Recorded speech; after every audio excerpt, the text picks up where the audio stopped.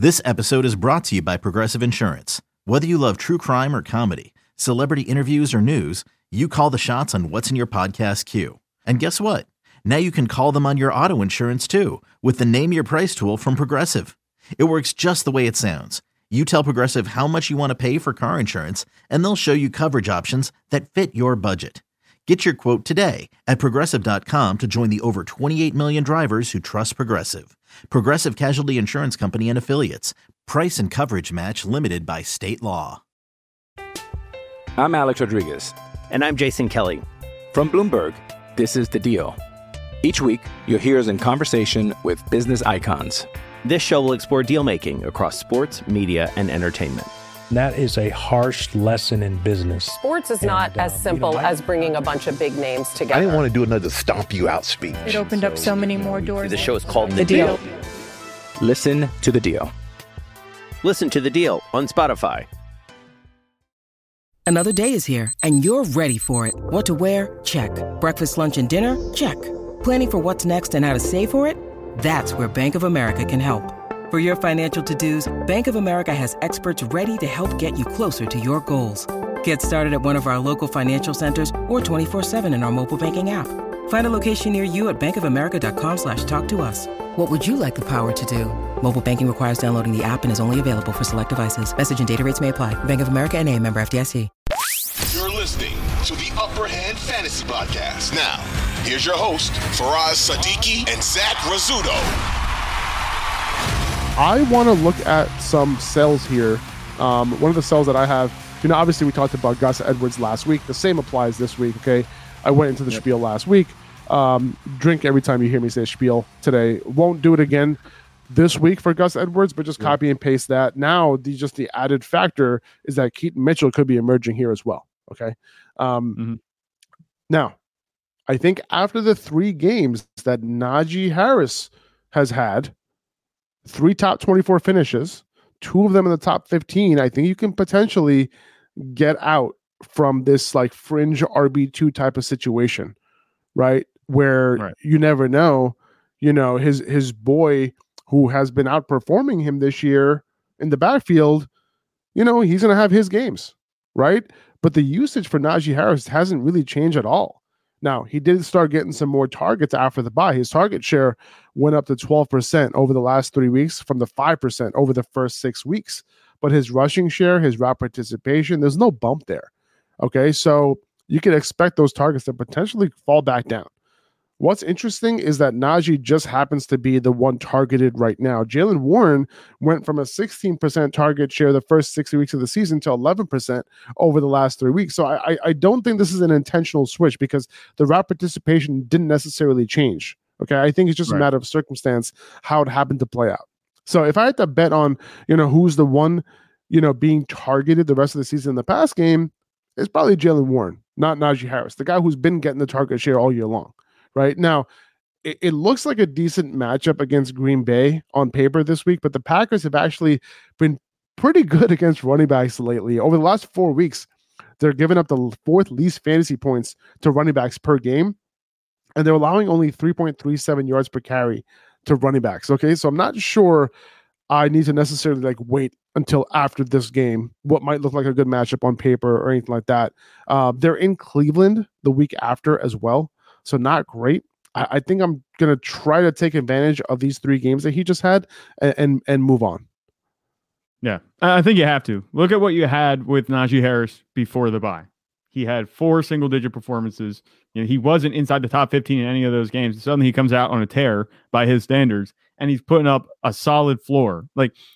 Najee's ceiling is a solid floor, and you weren't able to sell on that at all. You know what I mean? You can't sell on that, but now he has these games. He has 2 touchdowns in the past 3 games. He had none in the first, 5 games of the year. So this upside, I don't want to call him touchdown dependent either because he's getting that same workload. But at the same time, do we expect him to keep scoring all these touchdowns? He has 2 touchdowns past 3 games, and that one hyper efficient game in the middle against Jacksonville where he had 5 catches for 42 yards. If he doesn't have those, he had 7 carries for 13 yards. I think that the game log is propping up what like you mentioned, hasn't been a workload that's going to support any type of fantasy RB1, consistent fantasy RB1, even if it's just on the fringe high end RB2. I think that we're seeing the best of Najee Harris right now. It's not really going to get much better. So I'm with you on this one. I was looking at him as one of my sells as well, but it kind of went without saying, if you ever have an opportunity to get out from under one of these guys, a guy that doesn't have much of a ceiling but has a floor suddenly in a couple weeks, I think that's definitely something I'd be looking to do. I'm not sure who you'd upgrade him into, but you can package him up with a couple other players, that kind of thing. If you need to make a deal, swing something for someone with higher upside, because chances are you're starting Najee as your RB2, and he wasn't doing a whole lot for you in that position. So I agree with this one 100%. Yeah, I think think about the Lamar Jackson thing that you mentioned, right? You have a decent quarterback. Let's say you have Dak Prescott, who's been killing it lately, right? And the Lamar Jackson manager has a running back problem, right? And you package up Dak Prescott plus Najee Harris, and you're like, yo, give me Lamar Jackson, because like this will solve the fact that you have zero running backs that are viable. And you look at Najee Harris, like, well, Najee Harris gave 3 double-digit weeks in a row in PPR. All right, well, that'll help me a little bit. Dak is on a roll, right? Yep. Now, this might not fly in a lot of leagues, but like, you never know. This is the type of deal, just to give you an example of the type of, mindset, I would say, to put like the type of deal you could potentially put together. Yeah, every league is different. And it's also interesting note there on Dak, because he's entering another stretch of games where it could be like where he had it in the beginning of the season, where Dallas just goes up, the defense scores touchdowns, they take over the game, there's a blowout, there's no reason for them to throw the ball. Dak could be a sneaky sell here, because he's looked great past couple of weeks. Now, I don't want to just take away from that. Maybe he keeps doing his thing.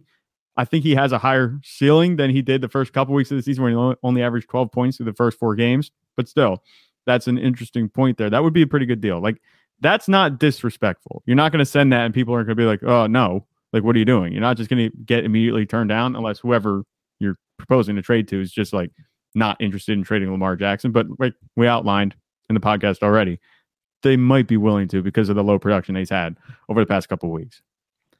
I have another sell. His name is Jahan Dotson. And chances are you didn't have him in your lineup 2 weeks ago when he finished as a wide receiver 6 on the week with 25 fantasy points. But you might have had him in your lineup this week when he finished as a wide receiver 9 on the week with 17 fantasy points. I'm a big Dotson guy. We've talked about this a couple times on the podcast, but it doesn't take a rocket scientist to see that Dotson's 2 best weeks, they've come with Curtis Samuel either out of the lineup entirely like he was in week 9 or only playing part of the game like he did in week 8 when he went down with a foot injury in the first place. Before that, in weeks 1 to 7 for Jahan Dotson, 16% target share, no more than 5 catches in any of those games, 0 top 24 finishes. Now, Sam Howell, he's been as advertised. He's slinging it, more than 40 attempts in 4 of his past 5 games. The Commanders are pass first, but they're not Dotson first when it comes to who's getting the ball. And even when Dotson does get the ball, he's just not doing enough with it in his hands. He averaged 4.26 yards per catch last season. Yards after the catch, I should say, last season. He's down to 2.38 this season. That ranks 7th worst out of, I think it was 81 wide receivers with 200 routes run. And the same goes for his yards after contact per reception, down from 1.51 in 2022 to 0.85 this year. Curtis Samuel's potentially returning soon. I haven't heard much on that front, but I'm assuming that he hasn't gone on IR. Should be back in a week or two.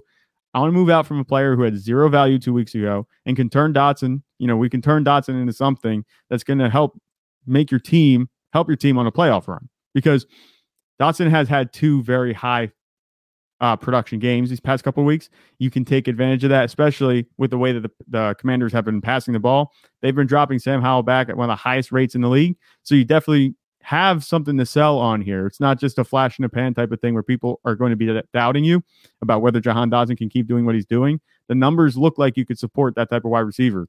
But once Curtis Samuel comes back, I think we might see more of what we saw earlier in the season.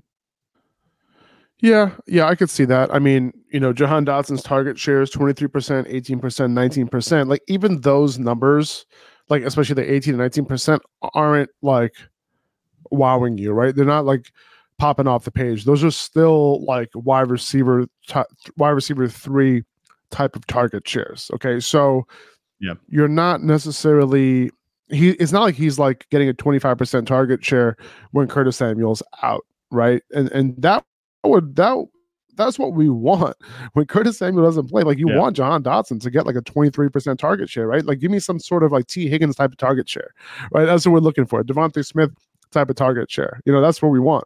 But he hasn't even got that, and that's kind of concerning. So I do think that, it's time to move on. Now, did you touch on, here's the thing, like, I don't know what Curtis Samuel's status is, right? So it's like, it's possible that we end up seeing, Curtis Samuel, like, being somebody who, we say like, all right, well, the toe injury is lingering. Oh, the toe injury is lingering, right? That's really the concern there, I would say.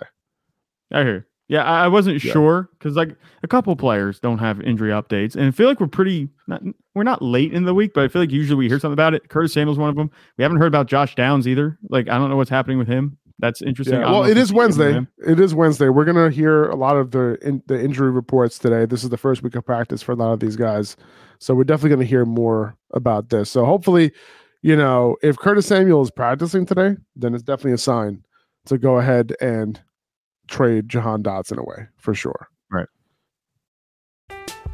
I'm Alex Rodriguez. And I'm Jason Kelly. From Bloomberg, this is The Deal. Each week, you'll hear us in conversation with business icons. This show will explore deal-making across sports, media, and entertainment. That is a harsh lesson in business. Sports is not as simple as bringing a bunch of big names together. I didn't want to do another stomp you out speech. It opened up so many more doors. The show is called The Deal. Listen to The Deal. Listen to The Deal on Spotify. All right. A couple other guys that I want to talk about selling potentially. I think, Kareem Hunt got into the end zone last week. If you look at his game log over the past like 4 games, he's had some decent games for you, right? Now, Jerome Ford took a clear lead in this backfield this past week, right? We talked about it on Sunday. So because of that, now Kareem Hunt, it looks like he's going to continue to handle like short yardage situations. So that touchdown upside is definitely there. But like, again, touchdown dependent flex play. That's what Kareem Hunt is. And he's overperforming on that right now. Okay. So because of the fact that Jerome Ford is going to see most of the carries in this, he's also going to be the primary receiving back as well. He's been the guy in the 2-minute offense. He's been the guy on third downs. I would be wary of, Kareem Hunt can just be a bench guy for you over the next few weeks, right? And he's going to be sitting on your bench. Why not potentially try to get some value off of that, right? It's similar to the Najee Harris situation I was talking about earlier, right? So just keep that in mind.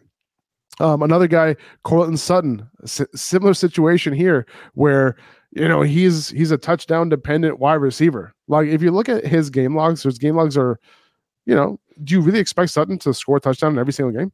Like he scored a touchdown in every single game this year except 2, right? Against Washington and the Jets. And of course, he didn't score against Washington. Washington's like giving him touchdowns like crazy to wide receivers, but he scored a touchdown in 3 straight games. He had the bye week. He has Buffalo, Minnesota, good matchup. Cleveland, not so good matchup. Houston, a little stingy. So, like it's just one of those things where looking at his target volume, like look at his target volume this year. 3 targets, 6 targets, 6 targets, 3 targets. Like he's going to hit a regression really, really hard at some point. And I'm looking to kind of part ways with that right now. Yeah. He is the anti-Deontay Johnson. Because he's not getting a huge target share, but he's getting these touchdowns, and it's great. The game log looks good, and that's the point where you can sell that volatility and go move him for somebody else. You know what I mean? Somebody that's going to give you a more solid floor. And I'm with you on that one 100% with Cortland Sutton, and also Kareem Hunt. He scored a touchdown in all of his games, but last week, like you mentioned, Jerome Ford is going to be the lead guy. So I'm not worried about Kareem Hunt really challenging him. I think Kareem Hunt can still have value, but it's going to be very week to week. At a certain point, he's going to stop scoring touchdowns. That's going to be Jerome Ford's work, and maybe Deshaun Watson gets things going in the passing game. He might not be as useful in 2 weeks even from now than he is right now. So I think that moving off Kareem Hunt would also be a good move. I got one more sell, and it's Jakobi Meyers. Now, wait, Zach. Myers is a sell after having a solid game with Aiden O'Connell at quarterback? The answer is yes, and that's because his utilization is just underwhelming for his second straight game with O'Connell under center. He saw just 5 targets on the day, and had it not been for that rushing touchdown that he had on just his second rushing attempt of this season, I might add, Myers would have had an unsavory 5.8 PPR points on the day. That would have been terrible. But he ended up with 13.4 or 5, I think something like that, with that rushing touchdown. Saved him on the day. Davante Adams also dominated the target share for the second time in as many games with Aiden O'Connell under center. He posted a 29% target share, 35% air yard share against the Giants. Unfortunately for the Raiders, not every game is going to be against the Giants. And with matchups against the Jets and the Chiefs in 2 of the next 3 games, who are allowing the fewest and 7th fewest fantasy points per game, respectively, to wide receivers, plus a bye in week 13, the returns from Myers might not come close to what we've seen from him so far this season over the next 3 or 4 weeks. I still think that Myers is capable of earning target share, similar to what we saw earlier in the season.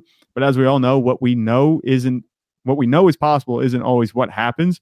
We've got a case of that here with Myers. I'm moving him at the right price this week because things just haven't looked good enough with O'Connell under center. I think that those two defenses, like I mentioned, are going to get the best of O'Connell as a rookie quarterback in his 3rd and 4th starts. It looks the outlook is pretty bleak for Myers right now. I think that you can save yourself from dealing with that trouble down the line if you can move him now this week while he has that extra touchdown on his game log. It's going to be a lot easier for you right now to move him. You might be stuck with him if you don't get rid of him at this point. Yeah, I definitely hear that. The Raiders didn't throw the ball that much against the Giants, so it's hard to look at the raw numbers on targets and say like, all right, this is what's going to happen. In a game where they're going to have to throw the ball a lot more, right? They're not going to be smoking cigars like the rest of the year after games, right? Like they're going to be competitive, and they're probably going to lose a lot of games like moving forward. They're just lucky they went up against a Giants team that they lost Daniel Jones like early in the game, and they had a quarterback that didn't know how to play football compared to other players in the NFL. Not to me.